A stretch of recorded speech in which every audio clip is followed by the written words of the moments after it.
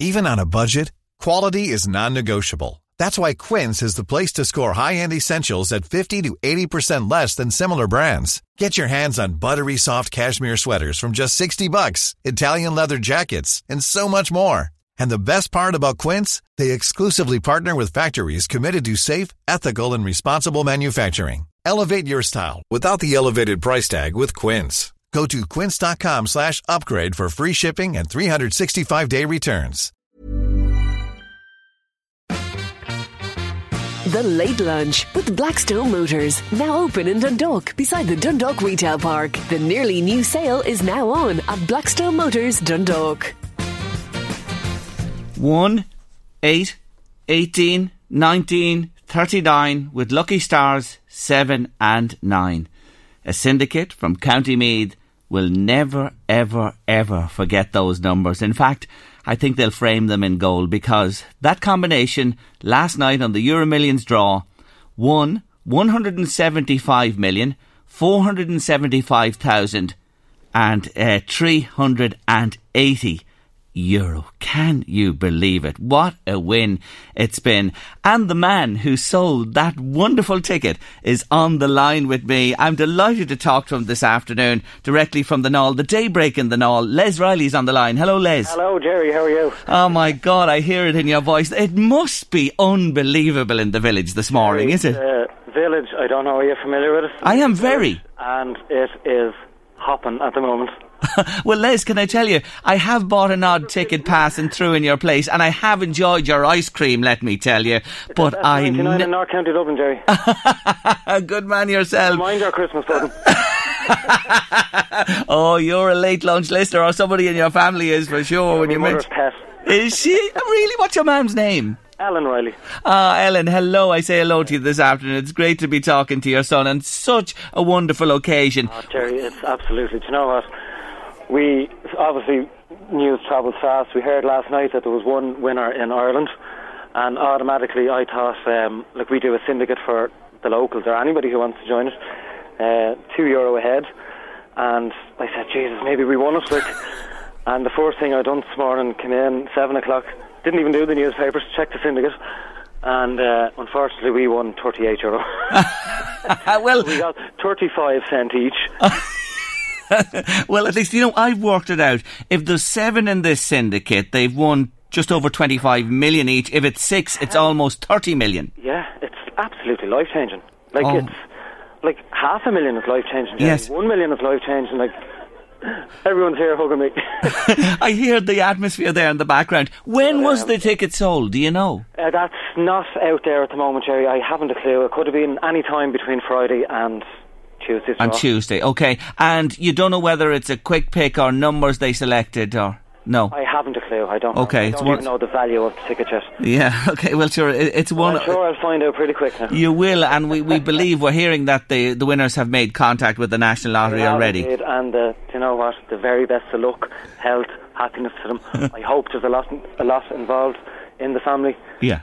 Spread the wealth, spread the love, but most importantly, enjoy our health. Exactly, and that's what it's about, and I wish the very same. I join with you in those good wishes. Have you ever sold a winner of sorts before there?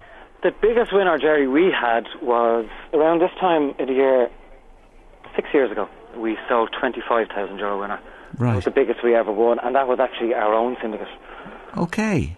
And that was the last time we won. We sold, say, 5,000 here, 2,000. Yeah. We sell an awful lot of scratch card winners. But we are getting, when I say big winners, we sell a lot of, the raffle number, say, €300, €500 winners. Yeah. But, all the countries in Europe, Jerry, there's 10 that do the Euro Millions. Our small village, with a population of, 1,100 people, sells the biggest winner ever in Ireland. It's amazing. I'm actually emotional over it. I can understand. It is. It's history making. It really is. And you will benefit 25,000 richer you are today in the shop, are you? Rumour has it now, but I don't know. I haven't actually been talking to anybody about that. But yeah. It looks like it. Anyway, I was just thinking, 175 million, you get 25. People are probably thinking, God, that's small for the person who sold the ticket. But listen, 25k richer today than yesterday. If you got an extra tenner a day, isn't it a bonus? Wouldn't you? Wouldn't you just? Jerry, do you know what, Jerry? We have a fantastic local football club, Clanmira, and they have this slogan, and it actually fits our situation today. And their slogan is #Small Village, Big Dreams. And the big dream has come true. We do it one day, and by feck, we done it today, Jerry. We might do it again. Why not? Why not? But look, enjoy this time, Les. There's cameras here, there's reporters here, there's balloons, flags, champagne. But the village has happened, Jerry. And I do know it well because I record my gardening feature there with Nicky Kyle, who's just out the road from you there, from the Knoll. I'm through the village quite often. I know Killian's well on the corner, and it's a lovely wee spot. I'd say you'll know it a little better after today, to be honest, Les. Hopefully. Anyway, I know you're under pressure. We are so grateful you took our call. I say hello to you. Sure, the local radio station, we have to talk to you. You're a top man. And again, hello to your mum, Ellen. I'll say hello to her this afternoon. Health aware for everybody, Les. Thanks for joining me. No problem at all. Take care of yourself. Thank you. Bye-bye now. What? Can you hear that? You understand, folks, can't you? Just feel it. Can't you feel the atmosphere across the radio there? The place is packed. The world media, the Irish media and beyond have descended on the Knoll this afternoon, looking for any crumbs of information they can get. Well, we just thought, imagine waking up this morning and if you're a member of this syndicate or if you won it on your own or have a big win of any sorts, what do you do? What should you do straight away to look after the ticket, the win, and how should you proceed? Well, there's only one man to talk to, isn't there? He's been listening to Les there. I'm sure he's smiling as well. It's the money doctor, John Lowe. Hello, John. Hello, Jerry. My gosh, that is fantastic news altogether. Jerry, Les there has won 25,000 result of that today, which is the same amount 6 years ago that his biggest win in that shop was. Now, if I was one of the syndicate's members, I would be actually giving him a few bob as well. Yeah. On top of that, aside from that, because they're 30 million each. Yeah. Gosh, it's a huge sum of money, but it's a lot better actually. Now I think of it than the 175 one person. Yeah, would have been an absolute disaster. But 30 million is still manageable. And the first thing I'd do I'd keep stum about it. Oh, too late, John. Too late. The world knows. Well, I would be first of all maybe going away for a couple of weeks and taking a break and doing nothing and making sure that it's safe once he got the money and once they have the ticket, because I presume there's one ticket and they've all signed the back of it, and that ticket should be in safekeeping somewhere. And is that important that everybody signs it who's part of the group? Yeah, because they can be done out. I mean, that's happened in the past where they didn't sign it, and the other people on the ticket said no, you weren't in part of the syndicate, and so they never got the money. And of course it is that concern, John, when you hold that ticket. Can you imagine what went through your body, the person holding that ticket, and they see all these numbers corresponding? You get nervous. You'd have to straight away, wouldn't you? Well, yeah, that's one thing, but could you imagine even worse if you're saying, okay, like he was saying, Les, €2 per member in their little syndicate, but say it was €10 a week, and one of the, say, 7 people decided, no, I'm not going to pay this week, and they won, and then the other 6 said, well, I'm sorry, you're not in the... Oh, no. Oh, don't want to hear that. Anyway, we're hearing, we don't know a name yet, but we're hearing that it is a family and they're very close and that everything is moving on because they've been in touch with the lottery as well. So, John, when you try to gather your thoughts after a week, a month or a year or whatever, what should you do with that level of money first? Well, let me tell you what you first of all can do with it, because you couldn't buy collectively a Neymar. He cost 200 million. But you could get his weight in gold 63 times in your back garden. A life-size Neymar in 24-karat gold, 63 statues, life-size statues of it. That's how much gold you could get. You could also buy the 7th largest house in the world. You can't buy the largest, which is Buckingham Palace at 885 million, but the 7th largest would cost you about 172 million. Right. And that gets you 53,000 square feet, a Mediterranean-style home in Beverly Hills in California, 12 bedrooms, 23 bathrooms, tennis court, swimming pool, theatre, a garage for 27 cars that actually transfers into a disco at night. Currently it's owned by a politician and real estate owner called Jeff Green. But that, as I say, would cost you 172 million. And that'll blow the whole lot of it. Okay. Blow the whole lot of it. And that's your fantasy. You could buy James Bond's car, Inspector. That went for £4.34 million. So that would be well inside your 30 million. Yes. You could also actually buy probably certainly the one of the best art auction items, Picasso's Les Femmes d'Alger, which went actually for 158 million. You have to do that collectively. Right. And that was in May 2015. But the issue, though, is really what you do with it, because obviously you're and the interesting thing, by the way, say you got your 30 million and you put it into any bank, the whole lot, say you put it into Bank of Ireland or wherever, just to keep it allowed, you are actually safe. You know this thing about the deposit protection scheme of 100,000 per person? Yeah. Well, when you put a lump sum like that you got from a windfall, you're actually given 6 months that you're guaranteed by the government for that 30 million. Okay, so there is a safety net there. There's a safety net there for the 6 months. After 6 months, if you haven't distributed that money to various investments or whatever you're doing with it, well, then you're now stuck to the 100,000 deposit protection scheme levels threshold. Yes, which is a drop in the ocean in comparison to what you have. What should you do, though, practically? Let's talk seriously and practically first. You look across the board, get rid of any debt you have immediately. Well, absolutely. You get rid of all debt. You also, even aside from getting rid of debt, you'd also look at your family. Yep. You'd look at your outer family. You know, nephews, nieces. Your brothers, sisters who have maybe issues. You sort all of them out without a question of it. You also then, I would have thought, you look at maybe your favourite charity, your favourite. Yep. You know, again, you look at people like Warren Buffett, who's worth $88 billion. He gives 99.9% of his income away to the Bill Gates Foundation. And he's restricted the money that his own children can get to 10 million. Right. So, I mean, there's a level whereby, you know, and maybe some of these people are in business, maybe some of them want to be in business, so you've now got the seed capital. Not only the seed capital, you can buy whatever you want and get into whatever business you want. But you want really good, solid information, not advice from every Tom, Dick and Harry. You know, keep it very few. There's no saying, Jerry, too many cooks spoil the broth. Mm. And therefore, you don't want to get, every Tom, Dick and Harry giving you their tuppence worth of what you should be doing or not doing with it. I don't know what age these people are. Some of them may be near retirement, so they'll want to, start thinking about, putting money away that they're going to be able to spend for the rest of their lives and not restrict themselves from enjoying it. Yeah. And that's a key thing as well. And would you, John, say, I take it there'll be people here who have jobs and maybe they haven't gone to work today or they won't tomorrow, they might never again. But what do you say to somebody like that? You know what, something like this is absolutely life-changing. It's completely life-changing, but they've got to get they have got to get their act together, because even though it's a huge sum of money, there are people who we know, you take U2, all those guys are worth at least, 250 million each minimum. Mono's probably worth about 800 million.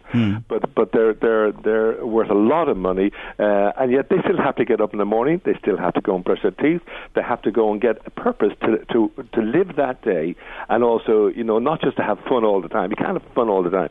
So there's purpose, there's, they'll have goals, they'll have things that they want to do, and not just necessarily for themselves, to make the world a better place, to make their families' lives a better place, to help people overall. They might even involve themselves in a charity or a foundation. I mean, you look at homelessness. If those 7 people got together and decided to let's put $1 million into a foundation for homelessness for Ireland, and get the right people to come, because one of the issues with homelessness, by the way, is not about just putting people away that are in the streets into accommodation. It's rehabilitating them. It's putting them back into a life that they can lead on their own and with dignity and with integrity. So there's a whole raft of things that these people can actually get into if they want to, but they don't necessarily are just going to kind of get in a hammock and swing away for the rest of their lives. No, because, as you said, unless you have a passion and you want to develop something in that area, that's another great possibility you can as well. You're saying to me, people with money still get up, they work, and they have purpose to their lives. Here's the thing, John. Investing wisely, which comes back to your speciality as well and the advice you give. isn't that so important that you get somebody that you trust that will put you in the right direction? Because remember, John, these are ordinary people, and suddenly this absolute deluge of money comes into their lives. It can be problematic for people as well. It certainly can, and they want to make sure that the key phrase here, Jerry, is they want to preserve and grow their wealth, not just make money from money. Preservation is the key word. That's a word actually that Warren Buffett uses. So, if you look at any asset class, whether it's property, whether it's, commodities, but the stock market, believe it or not, is the best asset class of any of them over any period of time. But it's the careful management of how you get into the stock market that's the key. And not to panic when the first sign of, we're currently, believe it or not, in the 26th bull market. And a bull market is a rising market. And it's the second longest in the history of these markets. And it's still 4 years shy of the longest, which was 1987 to 2013 years. And the only reason it stopped then was the dot-com bubble burst. So the next phrase after a bull market is a bear. And for the bull to become a bear, it has to drop 20%. Now, we were very close to it last year, and we're a little bit stagnant at the moment, but it's still a bull market. So therefore, it's knowing what stocks or what managed funds you want to get into, or what way to distribute it. I mean, it's all about diversification. I mean, you can go from very cautious funds to kind of Asian emerging markets, to technology stocks, energy stocks, even the BRIC countries, Brazil, Russia, India, China. You can do all sorts of things, but it's a question of getting the right blend and the balance, and in line with your own risk attitude. That risk attitude is really, really important as well. But it's all about preservation of your wealth and growing it not exponentially, but growing it in a slow fashion. Last question before we finish up, and thank you for joining us again with those wise words. Would you love to be sitting down with them? Oh God, I'd love it. Would I love it? I would certainly be opening the champagne for them. It's a great feeling. I've had a couple, believe it or not, Jerry, of lotto winners myself. Yeah. And some, but the very first one was probably about 20 years ago. They won 250,000, and this is a couple who didn't have two brass pennies to rub together. Yeah. And it was so funny the way it happened, because I'd organised a mortgage for them, and now they're going to be able to pay off their mortgage. The mortgage was only small at the time, and they came in, and I didn't know what they were coming in for. They had a bottle of wine to thank me for that mortgage, and so I had this kind of fellow colleague in my office. I asked them to move. They came in, and I said, listen, thank you so much. You shouldn't have, come in with I'm so pleased. And then I started talking like this, and I said, the sad part is that there's no incentives for mortgages this year in my institution, because it's all about investment. And I'm not getting, and he said, hold it right there. Maybe this will help. And he puts down the cheque for $250,000.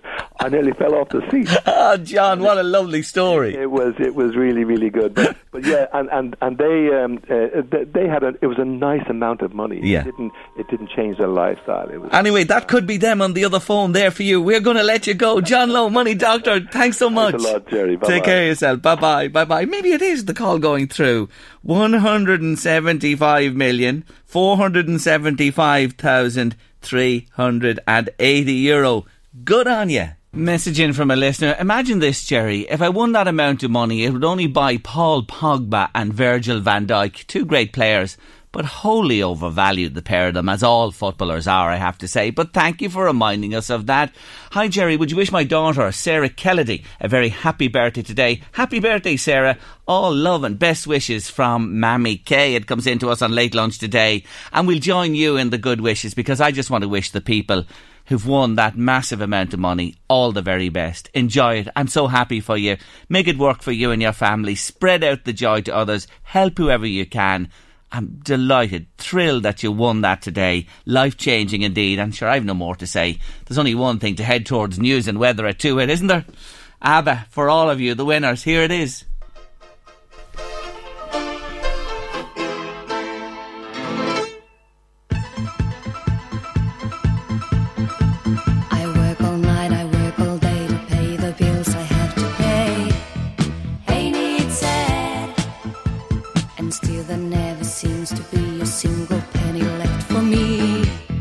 That's too bad. In my dreams I have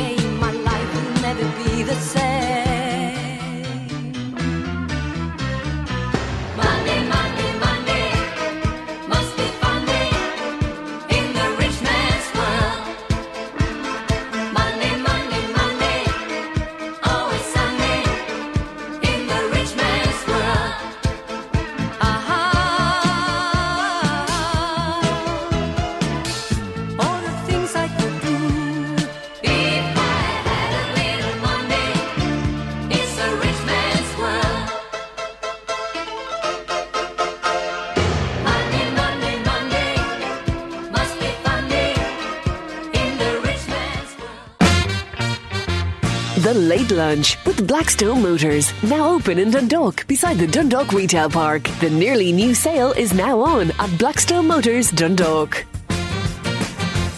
You're with Late Lunch on LMFM Radio midweek this Wednesday afternoon. Now, a County Meath community has joined efforts with a New York company to raise money for a local man who's recovering after battling sepsis in the United States of America. We're going to hear more about it now because the man's name is Paul Gray. He's from Ballivor, and his cousin Tony Fox is on the line. Hello, Tony. Jerry, how are you doing? Thanks for taking our call. Really appreciate it. And we want to highlight this and let people know what's happening. He's a well-known guy in the Ballivor area, isn't his family as well? They are indeed, Jerry. Yeah, Paul would have played football with Ballivor underage and that. And he was probably in America, probably about just over 10 years. But he'd be well known to the community and the other communities in the surrounding area, Kildalkey, Killeen, Trim in that area, and that boy. And he's in the States working away, as you say, about 10 years there. What did he work at? He was a painter and decorator, Jerry. He worked at home before he left for the States with his dad, John, and that's what he was doing. He continued to do that in the States then when he moved over. And he also helped out a drummery man, Gary Donoghue, didn't he, as well? He did indeed, yeah. He was a great help to Gary as well. You know, Paul is a very good lad, you know. So that's why this benefit night we're running from now on Friday the 22nd of February in McLaughlin's. We hope everyone can turn up and give him as much support as he deserves. What happened to him? Tell us the story of that. Basically, Jerry, he contracted sepsis on the 4th of January. Now, it happened in a very short space of time. His mum and dad, John and Bernadette, and Marie and Paul, his siblings, got the phone call. It happened basically in a 24-hour period. So he was brought straight into a hospital in Pittsburgh, and he was very, very critical for him, 24 or 48 hours. So there was a lot of stress on them. Bernie and John had to get flights straight over. But he's making progress now, slowly, but he's still very sick, you know, so it was a big shock to the family and friends, you know. And it hit him hard because life support required to keep him going for a number of weeks. Yeah, he was on a ventilator for up to 6 weeks. It's only probably in the last week and a half that he's been off the ventilator. Now, the doctors are very happy with him, and the doctors over there have done a fantastic job with him. So he is making small strides, but slowly, you know, there's a lot, like he'll have a lot of rehab and stuff to do after he gets out of hospital as well. So initially he had a pneumonia and a virus over the Christmas, and then this developed into the sepsis full blown. Yeah, it did indeed, and left him very, very, very, very sick. He had a heart and lung specialist. Like, there was a team of doctors working around him round the clock for up to 2 to 3 weeks to see could they stop it. And his mum and dad have been out there, I know, and they've been keeping vigil. And beyond this, he is on the road. We want to say this, slowly but surely, he is making a recovery. It's good news, but there's a long road ahead. There is a long road ahead, Jerry, definitely. Like, you know, he is making a good progress, but slowly, like, to look at it, the biggest thing now is to get him out of hospital and get him into rehab then, and please God, he'll make a full road to recovery, you know. The money in the US healthcare system required even to go in for a visit and a small consultation or even a minor operation. It's big, isn't it, in America? It is indeed. And look at America's one of these places where you'll find 2 people in every household working, you know, because it is so expensive. That's why a lot of people give out about this country. But to be honest with you, that's one thing, the health service, if you're sick, you're looked after here, you know. But look, we're hoping now this benefit night on Friday night will raise a good few quid, because it's a lot of stress on the family, especially when you're not expected to have to go. The phone call came with a great surprise to the family, so they basically had to hop on a plane straight away, and John and Bernie have been over there with it the last 8 weeks. It's a long stint for them as well over there, away from home. So there's a lot of issues going on here. The the GoFundMe page has raised quite a bit of money so far, hasn't it? Yeah, it has indeed. I think it's over 7,000. So yeah. The people over there in America, his friends over there, have been very good as well, and especially a chap from Ballivor as well, Alan Dorn, will be a best friend of Paul's. He's been absolutely fantastic over there, because when Bernie and John went over, he looked after them. Put them up for a couple of nights till they got settled in and that. So they've been very, very good, his friends in America as well. So back home, the push is starting to help this young man, Paul Gray, well known in sporting circles in Ballivor, in County Meath as well, in a situation that he really does need all of our support. So Friday night it is. Where is it happening again? Friday night it's happening in McLaughlin's Bar and Lounge in Ballivor. Right. There's an auction raffle on the night. Also, music by Trevor Smith, Ken Gillick, Brian Mullen, Martina Lina, Tom Ryan, Andrew McGauley, Pete McCairns and Bridgie Gray. So there's plenty of entertainment. And also, Jerry, for the auction, we've a sign hurl by Henry Stefflin, sign hurl by Joel Canning, 2 rugby balls signed by Leinster and Irish International, Sean O'Brien, and signed to Tipperary hurling team. And there's loads and loads of prizes for the raffle as well. Very good. And the people have been very, very good in the community of Ballivor and the surrounding areas. And people buying tickets, it's absolutely fantastic. So if anybody is around on Friday night, the 22nd of February, it starts at 9 o'clock. By all means, come along. Get along. McLaughlin's Bar. It's going to be a great night. Wonderful opportunity to win brilliant mementos from the world of sport and elsewhere also. And there'll be more going on, I know, in terms of fundraising down the road, which we will come back to. But we want to concentrate on McLaughlin's Bar, Ballivor, this Friday. Tony, thanks for taking the call. And will you pass on our good wishes to his mum and dad and to Paul as well? We will indeed. Thanks very, very much. Not at all. You're so welcome. Take care of yourself. That's, something that happens, a little bit of a cold and into a sort of a pneumonia, and then before you realise it's sepsis, one of the most serious conditions you can be landed with. And in the States and the cost, you know what I'm talking about and everything. If you can help in any way, please do give them all your support. It's very worthy indeed. And please God, in the near future, Paul Gray will be back on his feet and back to full fitness and able to go back to his work, etc. And his mum and dad will get back home as well. The Late Lunch with Blackstone Motors. Now open in Dundalk, beside the Dundalk Retail Park. The nearly new sale is now on at Blackstone Motors, Dundalk.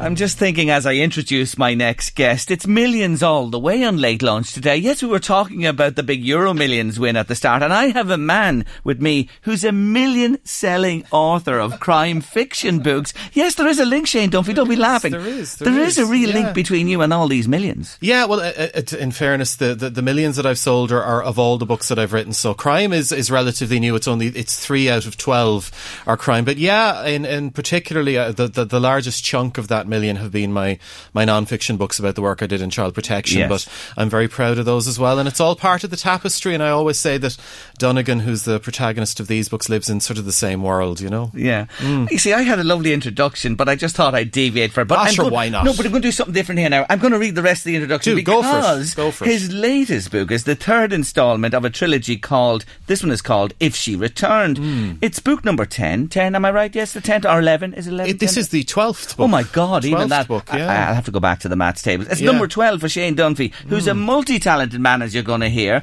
because he writes, he plays music, he's involved with social studies and psychology, sociology, he's a lecturer in Waterford, and you know what, he's ours for the next while on Late Lunch today. You are so welcome. I'm delighted to be here, Jerry. Thanks very much for joining us. What about this trilogy of books? Because you started, number 1 was After She Vanished, and this fella you mentioned there, David Donegan. Yes. Well, when we begin the story of After She Vanished, Donegan's world is falling apart. He's a criminologist. He teaches half the time in Maynooth University in the criminology department, which he actually, in the book, he started it. He's the guy responsible for starting that department, but it's been taken away from him because his life has become so disastrous. And he also works half time for the National Bureau of Criminal Investigation, which would be the Irish equivalent to the FBI. The reason his life has fallen apart is that way back in 1996, his niece Beth, who's 4 years old in 1996, he dotes on her. He's very career-minded. She's like his surrogate daughter. And he's taken her Christmas shopping, and they're on Grafton Street, and they stop to listen to some carol singers. She takes her hand out of his for a moment, and she's gone. He turns around and she's disappeared. 18 years later, she's never been seen or heard from again. There's been no ransom note. He has become obsessed with finding her, but of course, everything else has fallen by the wayside. He's useless as a teacher in Maynooth, and they're trying to get rid of him, but they can't because of his contract. It's very hard to fire a teacher in Ireland. And the guards are giving him jobs to do that he can't muck up. So in After She Vanished, they've given him the task of these 5 homeless people who've gone missing off the streets of Dublin. Everyone thinks they've just moved on to a new turf, but Donegan gets stuck in, and he finds a series of clues that she believes may lead him to what happened to Beth. And at the end of that story, a shoe is delivered to his flat in Phibsborough, which he believes is one of the shoes that Beth was wearing when she disappeared. So which leads into the second one, which was when she was gone. So this shoe has some forensic clues on it, which lead him to an old private psychiatric hospital in West Cork, which he finds there's nefarious goings on down there. And from there he follows the trail to an Inuit village just inside the Arctic Circle in Greenland. And when he's there, he discovers that Beth may have been there. And he's sitting in the airport waiting for his plane to go home when he gets a call from Father Bill, who's his mentor back in Ireland. He's this priest who runs a homeless shelter on the Quays in Dublin, and Father Bill believes he has found Beth. Which leads us to into this returned. One here. Yes, if so that's where we pick it up. And, you can pick us up right now on Facebook Live, and Shane Dunphy and myself are here in studio on Late Lunch. Hello to everybody in Facebook Live land today. And in this one, it's intriguing as well, because, look, we want people to get this book and read about it. Is she or isn't she? We can't answer that one until you read the book. We can't until you read the book. No, what I can say is that Father Bill very much believes it's her, and Donegan goes tearing back to Ireland. But of course there's another story going on as well, because when Donegan arrives back, he's given a job by the National Bureau of Criminal Investigation. 5 very successful men, businessmen, academics, lawyers. They've all come to believe that they are being hunted by this online ghost story, Mother Joan, who's like this avenging angel who people write stories about on the internet, on these web forums. And she is kind of like... she hunts down men who have done bad things but who have made a secret out of them. So you present yourself to the world as being this incredibly nice guy, but in reality you're not that nice at all. And she hunts you down and takes revenge. So these men believe that Mother Joan is real and has stepped out of the internet into real life. And Donegan starts to believe that she might be as well. So that story is kind of tinkering away in the background too. It is, and that story began with you in one of your lectures and one of the students on your course. A student came to me a number of years ago now. It was in September at the very start of the year, and at the beginning of the year you start to do all the introductory stuff about child protection, so a lot of the time people are triggered or become quite upset by that. So at the end of a lecture, this student, who seemed very grounded and very well adjusted, came up to me and said, could she have a chat with me after class? As soon as the rest of the students filed out, she bursts into tears. And so I thought, she must be really upset by something. And she says, look, I need to tell you something, but you're not going to believe me. And I said to her, there's nothing you could tell me that I haven't heard before. And she immediately made a liar out of me by telling me she was being haunted by Slender Man. Now, Slender Man is this terrifying boogeyman, this kind of very tall, faceless creature with fingers that turn into tentacles. And he's motiveless. He comes after you often just because you found out that he exists. This is the story online. Now, of course, it's complete nonsense. But I said to her, look, I need to go away and research this and find out what the story is. So when I looked at it, I found out that you can very easily find out this guy invented him for actually a photoshopping competition. He created these photos of this figure standing behind children playing in playgrounds or at a library in America. And he put little lines of text suggesting that after this photo was taken, the library burnt to the ground, killing all of these people. But it's completely a makey-uppy online ghost story.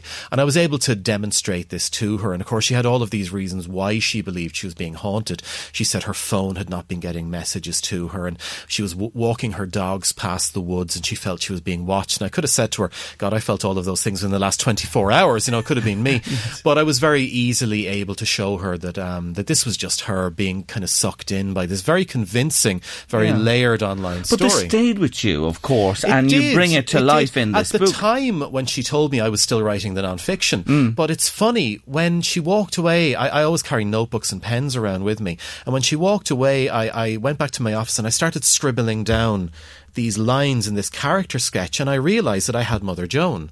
And I wonder, what am I going to do with this now? And I figured, look, I'll put the notebook into my desk drawer, and a couple of years later I'm asked to do the fiction, the crime series, and Mother Joan found a home. There you are, the rest is history. Creepypasta, is that what you're talking about? Is that what describes that? Yes, creepypasta are these series of very, very short online horror stories, which are all supposed to have a ring of truth to them. So it's kind of like you read a story and the person writing the story says, this didn't happen to me, but it happened to a friend of a friend. And you'd be amazed how these things spread, because, Slender Man is a classic example. Initially, he was just 2 photos with a couple of lines of text, but he captured something. People were fascinated by it, and then they started writing their own fan fiction and their own stories and adding to it. And this girl, when she spoke to me, my student, she was able to point me to a documentary on YouTube, which looked incredibly convincing, which actually showed images which they said were from an old medieval wood carving, which showed a figure that was very like Slender Man. Now, I don't know whether that wood carving even exists or not, but it's so convincing when you get drawn into that. So when I was researching Mother Joan, I had to go onto the internet and look into all of this stuff myself. And it's the first time since I've started writing that I actually scared myself a little bit, because some of this stuff is really creepy. But, you know, it's good fun. Everyone enjoys it. That's why we read horror stories. But you must take it in that vein movies. when you do. Like, unlike the young lady, thank God you were able to put her right on this, you know. But you take it at face value and for what it is, and that it is generated and created. Well, in the first draft of the book, I had Inspector Tormey, who is Donegan's boss in the police service, and I had a backstory which the editors ended up saying, look, it's too confusing, let's leave it out, but that he had an aunt who was kind of like the old wise woman in the area where he grew up in rural Ireland, and she used to tell him stories about the Banshee. And of course, Mother Joan ties into all of that, this very powerful female energy. And, you know, I quite like the fact, and a few people have said to me, that there are very strong female figures in the books, and they quite like the idea that in this book, you know, in an awful lot of crime novels, it's women who are being kind of turned into victims, whereas in this book, it's the men, and it's this female energy coming after them, which I suppose in a way it kind of puts the normal sort of stereotypes on their heads, which I enjoyed. In a way, though, this book has to be, you mentioned it's 12 now, and this one has to be the most poignant from your point of view, or I'm talking about who you dedicate the book to, because you dedicate this book to your brother. Sure, yeah. I was sitting down to begin writing it back in April, and my brother had been ill for about 5 years at this point. He had cancer, and it's terrible. You kind of get used to it when somebody is ill for a long time. It becomes part of the fabric of your life. And yeah, we all knew that Carl wasn't well, but he was very strong. He was still doing a lot of the things he loved. He was mad into fishing. And I just gotten used to the fact that he was ill, and I started writing the book and he went into hospital, and so I was going in and visiting him. And as I was writing the Donegan character, people would come up to me and say to me, particularly people who knew me and my family, they'd say, Donegan, you know, that's Carl, isn't it? And I would say, no, he's not. But I realised, particularly when I went into book 2, he really was. There was an awful lot of my brother's character traits. Donegan can be quite a difficult person. He can be quite acerbic. He doesn't suffer fools lightly. But he's someone who is completely compelled to always do the right thing. He's a guy you would really want on your side if you were in a row with somebody. Very, very smart. He's very interested in sort of science fiction and, you know, reading and that kind of thing. And that's very much my brother. So just as I was beginning to write this, as I said, my brother went into hospital and he didn't come out, and we buried him. And I had to stop writing because it was just too painful, because I realised in a way that this series of books were in some ways my love letters to my brother. So when the summer rolled around and college was finished and I kind of had a bit of headspace, I sat down and finished it. And I dedicated the series to him, because in a way this is my way of keeping his memory alive. You know, while Donegan is here, Carl is still with us. What a lovely story that is. And talking about female energies, the wonderful Carmel Harrington, she sat in that seat on many occasions with me in this studio. She said to say hi. I was chatting to her actually on the way up. I stopped for coffee and I gave her a ring, and she says to say hello. She's gorgeous. She's brilliant. I love her to bits. And you were in close contact and become very close to her. And yes, Carmel helped me through a very difficult period last year. Actually, I was having some issues around sort of agency representation and things like that. And the thing about being a writer is that you're squirreled away on your own in your study, or I have a writing shed. I was going to ask you about that. I love that, a writing shed, and your poor grandson Reese sitting outside with the dog, and Grandad, this was too young to be a Grandad. Grandad sitting in the shed, battering away. Yeah. You see, Reese is the only grandson, so when he comes over to the house, he gets full, undivided attention. And he and I go out for walks with the dogs, and we play games. And Reese loves music, actually. I inherited a piano recently, and Reese sits in and clatters away on the keys, and he loves it that we sit. He holds little concerts. But for 10 days, Grandad was in the writing shed, and as you know, it was a very hot summer, so I had to keep the door open. And Reese and Lulu, my dog, who is like Reese's best friend, were perched outside on the step. You know, why won't Grandad come out to play? But unfortunately, Grandad has to write the books, and so he had to put up with it. Deadlines are deadlines. And look at that. There's my deadline for the next break. Perfect. Shane Dunphy, he's just brilliant. He's with us for the next while on Late Lunch. He has the guitar he's going to play, we're going to say, and we're on Facebook Live as well if you want to join us there. Back in a couple of moments. Shane Dunphy is with us on Late Lunch, and if you've been with us on Facebook Live, this interview has continued for the last number of minutes, but we're back on air here on LMFM Radio. I wanted to mention one of your books in particular, The Boy They Tried to Hide, because this is potentially you in the stratosphere in the movie world. Yes, indeed. A couple of years ago, I was asked to participate in a radio show on American public radio, National Public Radio in America, a show called Snap Judgment, which is a storytelling show. And it's hugely influential, very popular in the States. And they wanted me to take part in their Halloween show, which is called Spooked, in which they get 4 different people to tell sort of like true-to-life ghost stories. So there was this case I'd been involved in with a little boy whose mother started to believe that his imaginary friend was real. And that's how I got involved. So I told the story. A lovely lady called Nancy Lopez had come across the book. She was rushing to catch a plane in an airport and literally just grabbed it, like the cover, and grabbed it out of the rack on her way to departures. And thank God she did. And so she really enjoyed it. So we Skyped over about 5 hours, and I told the story. And she edited it down to a half an hour very cleverly, stuck some atmospheric music behind it and some sound effects. And it went out, and I loved it. And I thought nothing more about it. I listened back to it and I thought that's brilliant. It's very clever how she did it. And about 2 weeks later, I start getting these messages over social media from film producers, which I originally thought was a joke. I didn't take it seriously. I thought, feck off, that's not real, But then I started Googling them, and these people were real. And there was about 6 or 7 initially, and it went up to about maybe 14 different producers, some of whom were quite small, wanted to kind of make a documentary out of it, but some of them were big, real movie people. So I boiled it down to 2, one of which, and again, the gods were looking after me, was Harvey Weinstein's people.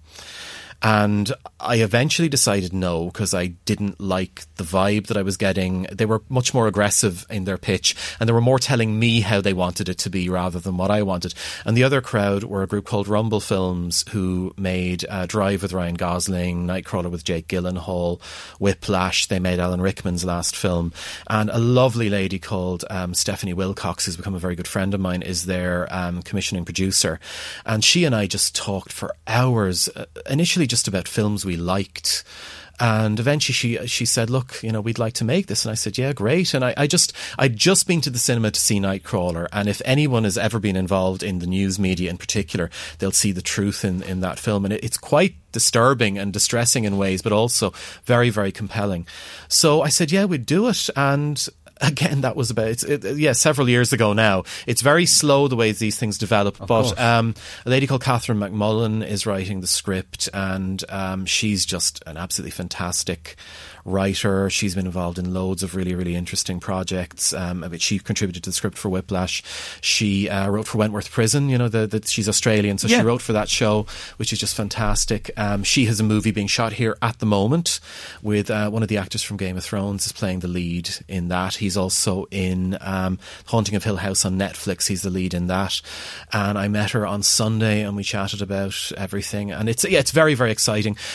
The goal is that this would be being shot this time next year. But again, they've talked to me about casting, which I cannot share. I've been sworn to secrecy. But of course, you're dealing then with schedules of these really big guys. So it could be next year, could be the year after. I don't know. But it's lovely. It's brilliant. And Isn't I'm delighted. It just another great story? And you obviously are very intuitive. That decision you made there, you mentioned a name that's really... I like to think I'm lucky. Well, intuition and luck sort of intermingle. Yeah, I mean, again, when I was talking to Catherine on Sunday, I was just mentioning some of the other companies that approached me, and she just said, if you'd gone with this crowd, she said you'd probably be already building the house on the hill because the money that they would have thrown at you. But she said that, you lose control.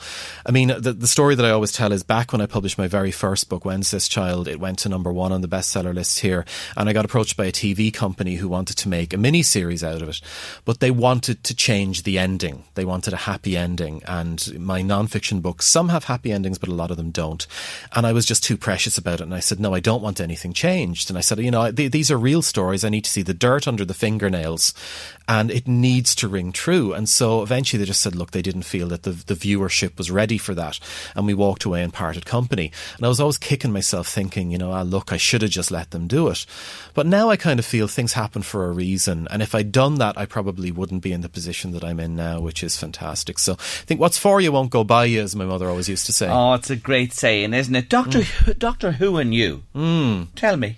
Yeah, I'm involved with a company called Big Finish who do audio versions of Doctor Who, audio plays. They're licensed by the BBC. So yeah, I do some sort of regular work for them, in which a lot of what I do would be sort of writing reflections really on how sci-fi interlinks with your life. So when my brother passed away, I would have written a piece about how one of the touchstones that we had when he was in hospital in the last few days were actually looking back on our experiences as kids and these shared TV shows that were very meaningful to us, one of which would have been Doctor Who. So you were a fan? I'm still a fan. I absolutely love What Doctor do you make Who, of the female Doctor? I like her, actually. When I saw the first episode that she did, I remember thinking, okay, the window dressing is very different, but it's not a grumpy old guy. This is now a much more attractive younger woman, but it's the Doctor. It's still the Doctor. And, one of the things I like about it, and Donegan is a big fan of Doctor Who, he has Patrick Troughton stuck over his fireplace in his flat, and he talks to him and asks him questions and has conversations with him as if he answers back. To me, what I love about the Doctor is that this is a hero who flies around in a phone box so that people can ring him if they need help. He doesn't have a gun. He has a screwdriver to fix things. He looks different. He doesn't necessarily look like a hero, but he'll always do the right thing, and he's a guy that tells you he can make the monsters go away. I think that's a tremendous message for young people, and I love the idea behind it. And of course, with science fiction, you can tackle any issue whatsoever. Down through the years, Doctor Who, for better or for worse, and sometimes, let's face it, the production values haven't always been great, and the scenery has looked very shaky, but they've dealt with everything from, issues of race to identity to poverty to slavery. It's all been in there, and I just think that it has been a brilliant commentary on the history of this part of the world over the last 50 odd years. Despite all you say, I'll never ever stray away from loving the Daleks. I love the Daleks. Of the Cybermen. Yeah. This is it. Yeah, my daughter a while back made me a birthday card in which she'd drawn a Dalek on it, and she, being a little girl, she had trimmed it. She'd cut out little gingham things and trimmed along the edge of the birthday card. And I actually sent it to Nicholas Briggs, who's my friend, who's the voice of the Daleks. And I said to him, Gingham Daleks, what do you think? And he says, do you know what? Somewhere in the universe, they're probably out there, the Gingham Daleks, Why not? Why not? Why not is right. I want to head to a break just a couple of moments early, because he has the guitar with him, and he's going to sing, and he's going to tell you about the background to why he's singing this song with us this afternoon. And of course, we have more to chat with. Shane Dunphy's with us. Would you like a copy of this brilliant book? He'll sign it for you. If She Returned is the name of it. If you'd like a copy, text your answer to this question to 086 1800 658 or WhatsApp it. WhatsApp is free as well. 086 1800 658. He's driven up here today to Drogheda from the southeast of Ireland. The nickname of the county is the Dacia. It's a very tough one, but you know what I'm looking for. Which Irish county is known as the Dacia? Get your answers in quick, and you could be reading this brilliant book as early as this evening, perhaps. Stay with us on Late Lunch. Yes, the question was, I see somebody looking for it there, the Dacia County. What county are we talking about in Ireland? That's the answer to the question for a signed copy of Shane Dunphy's brilliant new book, crime fiction. It's called If She Returned. Get your answers in now to 086 1800 658 by WhatsApp or text. I say it again, you are a multi-talented man, and you have so many balls that you're juggling at once, let me say. But from your work and being involved in child protection for a long, long time, lecturing now in the area, as well, it must be a furtive well to draw from for your writing. It is. I mean, it's been a gift in a way. Because of my work when I started doing this, I knew that if I was going to write about the police, I had worked with the police myself as a consultant consultant. David Donegan initially, when I drew the character sketch of him, was a social care worker, not a criminologist. And I sent the pitch in to Ciara, my editor, and she says, look, he can't be that. They'll get confused with the other books. He has to be different. So I kind of figured, well, look, I lecture and I do consultancy sometimes with the police, so that's what we'll get him to do. But I was able to give them a ring and say, guys, do you mind if I just come up and hang out in your offices for a couple of hours? And they said, sure, come up. And I spent a day. And similarly with the second book, there's several scenes set in Forensic Science Ireland when they're doing the forensic exploration of the shoe. And I was able to go and get a full tour around there and see what all of that is like. But of course, I've been very lucky in that the books have been very well reviewed. One of the reviews that I got said that you can really see my experiences in child protection, dealing sometimes with some really nasty individuals, particularly leaking out into the baddies, the evil people in the books. Yeah, I did certainly get some inspiration there from my real experiences. And may I say, I read an article you wrote as well recently about the Jamie Bulger case, which is back in the news because of this movie nomination and the Oscars coming up this weekend. And those two lads who took him away. And, the parallels with, this trilogy of books and you and the wee girl disappearing. Yes, indeed. That's, that when I decided that was the thread that we were going to explore through this series, I was able to go back to my own studies and pick out numbers of cases that fit the profile, and there have been a number of cases, and Donegan, as a criminologist, of course, is very aware of that. The people do reappear after 18 and 20 and more years. Again, in the first draft of After She Vanished, there was a sequence, again, which ended up on the cutting room floor, of Donegan teaching a class and talking about one of these cases from America in the 1950s of a group of kids that vanished. The parents thought that their house had been set on fire, and they received a note 20 years later with a photograph of them whom they recognised, but these were adults, but it was two of their kids. My word, what an amazing story. And you know what it triggers with me as you sit here today? Madeleine McCann and her disappearance. Look, from your work and your writing and everything, would it surprise you someday if she showed up? If I hadn't, I've been slightly involved in that case because I wrote about it, and I actually appeared on a show with one of the private detectives, and he told me pretty conclusively that people who are investigating this do not expect that poor old Madeleine is going to turn up. Right. They're pretty sure that isn't going to happen. But theoretically it could. It's not that unusual. It does happen that, you see, people abduct children for all sorts of different reasons. There is the really dark stuff that none of us want to think about or talk about at this time of the day, to a mixed listenership, reasons that people get taken. However, there are very disturbed, distressed parents out there who lost kids for whatever reason, and they just want somebody to look after and care for. And there have been instances where that has happened. There was a case that I studied, again, when I was researching this, about a little girl who was being very, very well looked after and who believed that she had been adopted, and discovered when a private investor came knocking on the door of her family home, and it came to light that she had been abducted as a baby. But she'd grown up believing, and she'd had this fantastic upbringing with really, really caring parents, but they'd swiped her out of a buggy that her mother had rather stupidly left outside a supermarket when she went in to pick up some cigarettes in the 1970s. And so these stories do happen. It isn't always as dark as we sometimes think. And they're found. You have to, what you've even told us there, years and years later. That's a remarkable one about America and the fire in the house as well. What a shock for somebody to get all those years later after believing that's something to be. The Sodder case, if anyone's interested in it, it's a very strange and very, very interesting one, but it was one of my real inspirations for this story. Yeah. You are well equipped, may I say, in position to comment as well through your work, what you're doing at the moment. What about working with young people today, as you lecture in Waterford there? Yeah. Young people today, in the world we live in with all the social media, and it's a very different world than it was when I was growing up. I was actually having a conversation with somebody yesterday who was asking my advice on their daughter who's experiencing anxiety an awful lot. And I was saying that I think one of the reasons that anxiety is so prevalent among young people today is that when I was growing up, you had whatever you were doing in front of you right now, and there was nothing else bombarding you all the time. The phones, the iPads, the computers. We live in an age where information has just exploded, and kids are being come at on all sides. And often the world that is being presented to them is not a very friendly or a very pleasant one. And I think that children and young people are juggling all of this stuff and trying to understand often concepts that are really quite challenging. And I believe that has fed into the kind of stresses that they deal with on a day-to-day basis. It's very easy for us to diminish how difficult that can be. If you think about it, a kid could be sitting in front of you in great form, having a conversation with something, and then they look at their phone. Somebody could have posted something horrible on their social media.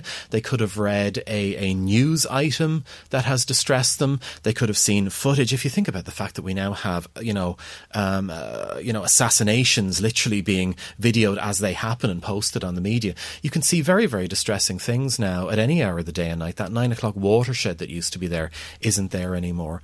So we live in a world now where the horror is real and is being beamed into your home and into your social media account 24 hours a day.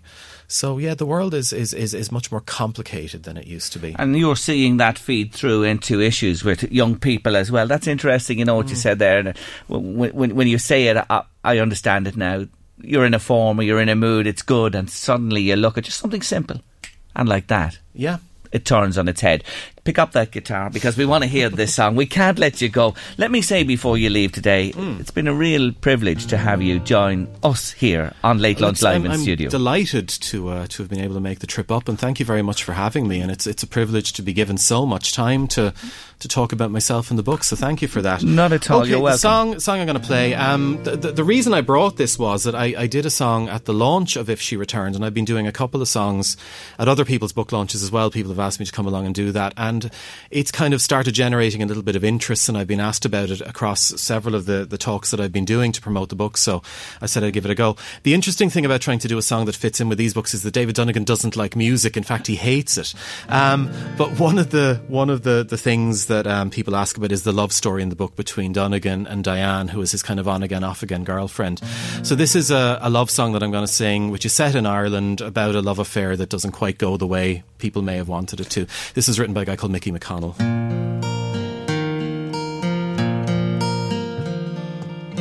When we started out our journey, we met with Jimmy Speed. He said because he knew your father, that he'd do us a good deed. But the horse we put our money on, I think it's running still. We were staying in a boarding house and couldn't pay the bill. You told me not to worry. You told me not to care. You said the town's full of Americans. We'll go busking in Ayr Square. We sang Danny Boy in Galway Bay about 87 times.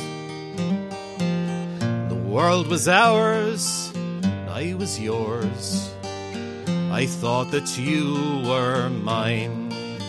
And there was roadside stops for bread and cheese, supermarket wine. The world was ours, I was yours, and thought that you were mine. And you called me from the airport before you caught your plane. You said that you were leaving me, and I was not to blame. You told me not to kid myself, that we might still be friends. I knew as I said goodbye, we'd never meet again. And there was roadside stops for bread and cheese, supermarket wine.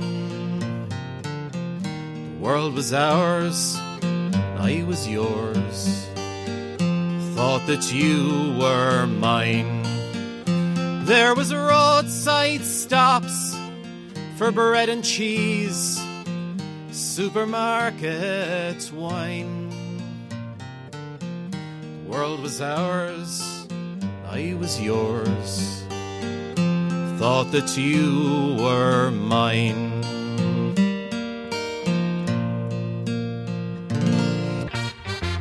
The Late Lunch with Blackstone Motors. Now open in Dundalk, beside the Dundalk Retail Park. The nearly new sale is now on at Blackstone Motors, Dundalk. Shane Dunphy just leaving the building. His new book, If She Returned. The Dacia is County what, Louise? Do you know? Waterford.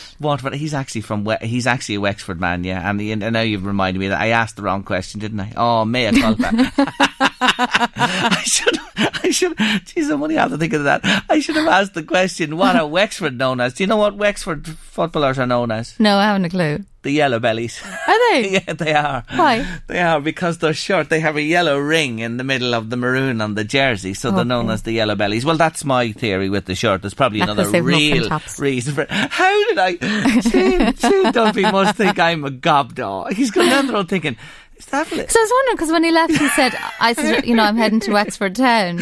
Oh, and the name of God. And the chap was that generous. He didn't even correct me. And thanks, Shane. Thanks for being generous to me. You should have put me in my spot. Anyway, I did ask the question. What Irish county is known as the Dacia in the name of God? Now I'm really red in the face. It's Waterford. But Shane is from Wexford. Let me say, he is a yellow belly. He is from Wexford. Apologies, Shane. Anyway, Waterford was the answer I was looking for. It may not have been the answer about Shane. Who's the book going to, Louise? Me. No, it's Madeleine Kennedy in Forest Park in Drogheda. Well, actually, there's two copies here. If you want one, you can have the other one. We were keeping it for the book club. Oh, God, that's giving me a laugh this afternoon. Nothing like a laugh to lift your spirits, is there? Anyway, let's get serious for a moment, because my next guest, I do want to tell you about him. He's from County Meath, and he's just been named as the Press Photographer of the Year. It's a wonderful award. And he's in the hot seat with me on Late Lunch after the break. Let me read the words of the judges. They said with 4 category awards and a comprehensive and visually imaginative range, this person displayed their ability across the wide array of subjects essential to the art of press photography. I have a man with me on Late Lunch now. He's originally from Trim, County Meath, and he's just been named the Press Photographer of the Year for 2019. When he walked in, I know him. I've seen him in the sticks and him working when I was out working on games myself. Tom Honan, congratulations. Thank you very much, Jerry. Cheers. Thanks for joining me today. I do say that, when you're plying your trade, we know it as journalists on the sideline, you doing your work as well. That's the unglamorous side, isn't it? That's right, yeah. Football matches in the middle of winter when the rain is pelting down, everyone says the job is glamorous, but there's many a night that I came home completely soaked from being at a football match, and it's not too glamorous, I can tell you. But my God, to be acknowledged with this wonderful award this year, to be named the best in Ireland. How many years have you been putting in entries for this? Well, this is probably my 25th year to actually enter the awards. So it's taken a long time to actually win the final award. Like throughout the years, I might have won the category awards in the competition, but to win the overall thing is like a complete honour. It's very, very special. It is the 41st year of these awards, I want to remind listeners as well. So you submit a portfolio. How many snaps go in? So at the end of each year, you get all your photographs from the year. So you put your best 18 pictures in from everything you've done throughout the year. So sometimes it's hard to kind of pick your final 18. Like, it's very subjective which you think is going to be the best pictures. So you kind of have to go with your gut and see, what you think is going to be the best. And then the committee, they have an international judging panel who come over and they judge the winning photographs.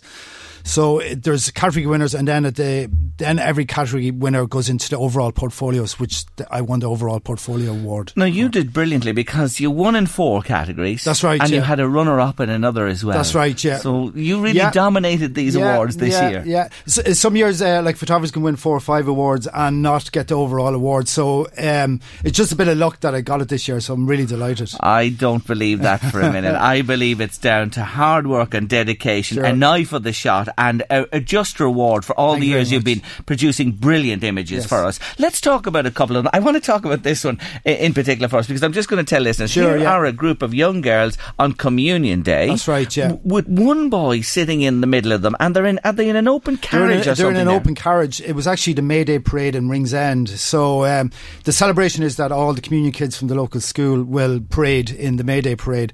And I think there was one little boy in the class, and actually it was at the end of the event, which was covering, that all the kids went into the carriage to get a picture, and this little boy just popped in. And it's always the way, like on assignments, where if you wait for an extra couple of minutes, the real magic happens when it's kind of unplanned and everyone's kind of off guard, but it's a fantastic image. Yeah, it was one of my favourites. Was that a runner-up or a winner for you? That was in part of the portfolio, so it didn't actually win an award, but it was part of my winning portfolio, which I would have thought it was one of my strongest pictures. I would pick that picture any day as a winner, because it's absolutely brilliant. Look at the look on the boy's face and the girls as well. And I want to remind Late Lunch listeners, thanks to Tom, he's given us access to images from his portfolio, and you can see them at the moment. They're right up there on lmfm.ie and across our social media platforms as well. So have a look at them and enjoy them. So that's that one there. Let's come to some of the winners that you had there. No problem at all. Michael D. Higgins, it was his year, wasn't it? Yes, it was great actually, but I photographed Michael D quite a lot through assignments, but when he first got the first presidency, I photographed him, and that picture actually won an award that year. So when you photograph people over and over, you kind of see what to do and how to react when they win stuff. So Sabrina's always great for a picture. She always kind of interacts really good with President Michael D. Higgins. So I kind of had a plan that this might happen during the picture, so I positioned myself to get that picture, which is actually a beautiful moment because her eyes are closed and it's full of the emotion of probably the full of the emotion of the campaign and all the stress that probably went with the campaign. Yes, and that won in the political category. That's right, didn't it? That was a winner there for Tom, and it's just hers, the love between the president and his wife, and it just captures it at that particular moment. Now, tell me, who is this boy in the portrait? Well, no, that's my beautiful son Rory, who's aged 12. So that was taken during the Beast of the East, the storm which happened last February. And so like every boy and son, father and son, we decided to go out for a big walk the night of the storm. We put on our warm clothes and cameras, and so it was taken in the prom in Clontarf under natural light. But the night of the picture, the wind was it was really, really strong. So I think you can see that in the picture with the wind blowing against his face. It's absolutely brilliant because I'll tell you, he has one of these furry hoods on as well. The caption of the picture is called Eskimo Boy, which he does look like that kind of that facial expression. And you can just see the force of the wind in that picture can't you? Yeah, it's amazing. With camera quality nowadays, you can really shoot under available light. So many years ago, you probably wouldn't be able to get the same quality in the image, but it was a wonderful image, and it's great to actually capture it. And it's probably one of my favourite because it's of my son, obviously. Absolutely. So he's delighted with it, and it was just a great moment to get, It's brilliant. Yeah. Now, there's a famous man in arts and entertainment in that category, Mr. Bono. That's himself. Right. Always the entertainer. So that was during the last tour. I think it was the Innocence tour in the Point Depot. So we would have been brought in by the U2 people to cover the event. And a lot of photographers probably had similar images, but in that particular image there's a nice bit of light behind him, and it's just kind of that split second that it got him full flight, and it's a beautiful picture. Which I originally was shot in colour, but we made it into black and white to kind of emphasise a little bit more. Yeah. Well, it really does. It does. And look at the faces of the audience. Exactly. Their expressions as well, Tom. Yeah. When you do big events like this, It's a big show, and the production quality is fantastic. The light is great, and all we do is just put a camera on it and we just photograph each moment. But a lot of it's down to the production value of U2. They put on a great show. Yeah. And this one here in Daily Life, this was your runner-up. That's right. Yeah, that came second in Daily Life. This is a guy running along the beach with the water in the background. And what's that tower there? I think that's the tower in Ringsend. So it would have been taken from the Dollymount end. Yes. So I think that might have been the lighthouse on the far side of the sea. So shot in quite a long lens, but doing a lot of press work, every day you're given an assignment, but a lot of the assignments would be just kind of general kind of weather pictures and whatever. Yes. So as I live quite close there, I went down early morning, and the sun was just about to come up, and it's a beautiful image of a little boy just running along the seafront. It's fantastic. So 3 winners and a runners up in the category, and then your complete portfolio as well. Yeah. Were you surprised, or did you think you were in with a shout this year? Well, I suppose every year you kind of go, right, this could be my year, and then you kind of look at other people's portfolios. And being a photographer is a very, very competitive industry. Like every day you go out and you're in direct competition with other photographers to get the best picture on the day. Like, in saying that, it's quite competitive, but everyone kind of gets on. We all have a job to do. But I probably, in my dreams, I probably thought of that I might have a good enough set of pictures to win it. But like everything, when your name is read out, you kind of go, well, is this a dream? So to be picked is just an absolute honour. Oh, it's terrific. Now, today is ironic that you are here talking to me, because I want to roll the clock back a little bit to another big lottery win, Dolores McNamara. That's right, yeah. You've heard that. Yes, we're talking to early, yeah. County people, syndicate. Well, it's not me, so. I don't think you would have been here. I would have been looking for something else. I know. But Meath Syndicate has won this massive jackpot. But take me back, when Dolores McNamara won that huge amount of money, you were involved. Yeah, I think that was maybe 12, 13 years ago. And back then, I suppose social media probably wasn't as prominent back then, but we found out that Dolores was in a local hotel, and we got pictures of her. But the day that she didn't arrive at lottery headquarters for a number of days to collect her prize, and we weren't sure if she was going to go public. But a lot of the photographers, we had to sit outside and wait for Dolores to arrive. So we all got our camper seats, and we sat down and we waited until Dolores arrived, because there's only one way into lottery offices if you want to get in and out. So, but it was great. She did some pictures, and it was great. Yeah. A real link with today back to then as well. It was great, yeah. Now, you've covered the great and good in sport, I know in particular, but you've been involved in very big occasions here in Ireland, and some that spring to mind: the Pope's visit to Ireland, of course, in recent times, and all the royal visits that came here. Yeah. What's it like being involved in those? It's been really a real honour to kind of photograph, to be kind of witness to history. Like the Pope's visit, I think I was 7 when the first time he arrived, and we would have old newspaper clippings when he arrived. So this year I was working with the World's Meeting of Family to cover the event in conjunction with them. So we were one of the official photographers through Maxwell Photography, and it was great. We got like first-hand access. We're in Croke Park, and then I did a lot of this departure stuff at Dublin Airport when the Pope actually left Ireland, and then also with the royal visit of Prince Charles and Camilla down in Cork. We were one of the official photographers for that, so it was a wonderful experience. And obviously they're people that are used to the Pope you mentioned there, and the royals and celebs and that. They obviously get very used to guys like you and girls like you wandering around. Sure, yeah. I suppose in a way you kind of have to just remain very calm and professional about it, and they employ photographers that can handle the situation and not to panic. You know, I think that's the key part of it, is that you're there to do a job and to witness and get the pictures. And I suppose a lot of stuff with the royal visit is to be very discreet and just to get the right pictures and to know when to take pictures and when not to take pictures is probably the key part of it. Yeah. People want to know about you. You're from Trimmerin. That's right. You live in the smoke now at this stage. That's right. Yeah, as a lot of people do. Yeah. Growing up, was photography with you from an early age? That's right. Yeah, my father would have been a very keen amateur photographer, so our house would have had a dark room, which would have been quite unusual. And it was probably always this mysterious kind of a room where red lights would go on and prints would be made. And I always found it quite magical, the whole process of being a photographer. And I suppose being in school, I kind of took it up as a hobby, and it always gave me great access to get into places where normally people can't get in, like football matches, and you just kind of, you can go into other places, and when you have your camera, people just go, oh yeah, you can come in and cover these events. So yeah, it's great. And is this what you did? You took it up then? Yeah, so I went to CBS and Trim, and probably there wasn't a lot of encouragement to kind of be a photographer. Like the outlet probably wasn't, people probably didn't think it was a very good career. But I kind of stuck by my guns, and I went to Kevin Street College for a few years in Marino College, and then I got into the industry through a cadetship and an apprenticeship with Sportsfile, and then on to info photography, and from there on, yeah.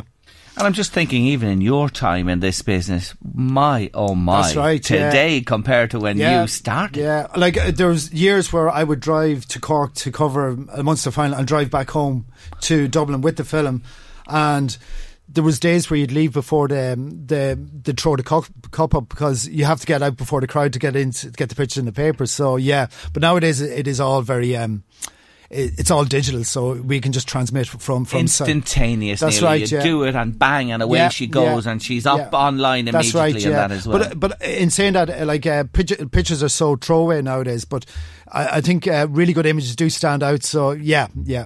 I want to say that. But for years, there's a gap in our even family pictures that we took, and then we stopped when this digital age came in. But you know what I'm doing now, Tom? Each year, I print so many of the year's pictures at Christmas time just to have them. Yeah, I think with the development of phones and you know, people always have a camera on them nowadays, and I noticed myself that the picture quality with iPhones is just phenomenal now. So every year you print more stuff, and the quality is really, really there. With, it really with is. Cameras. So you work with a company? That's right. Yeah. Basically, I'm a freelance photographer, but a lot of this work I did was commissioned by the Irish Times newspaper. Okay. So I kind of I spent about 2 or 3 days with the Irish Times doing a lot of their features, and then for the rest of the week I do a lot of work with the Irish Mail on Sunday, and then in between that I kind of do a lot of PR work. So as a freelancer, you never say no to anything, so you keep working, and then hopefully the phone will ring. Yeah.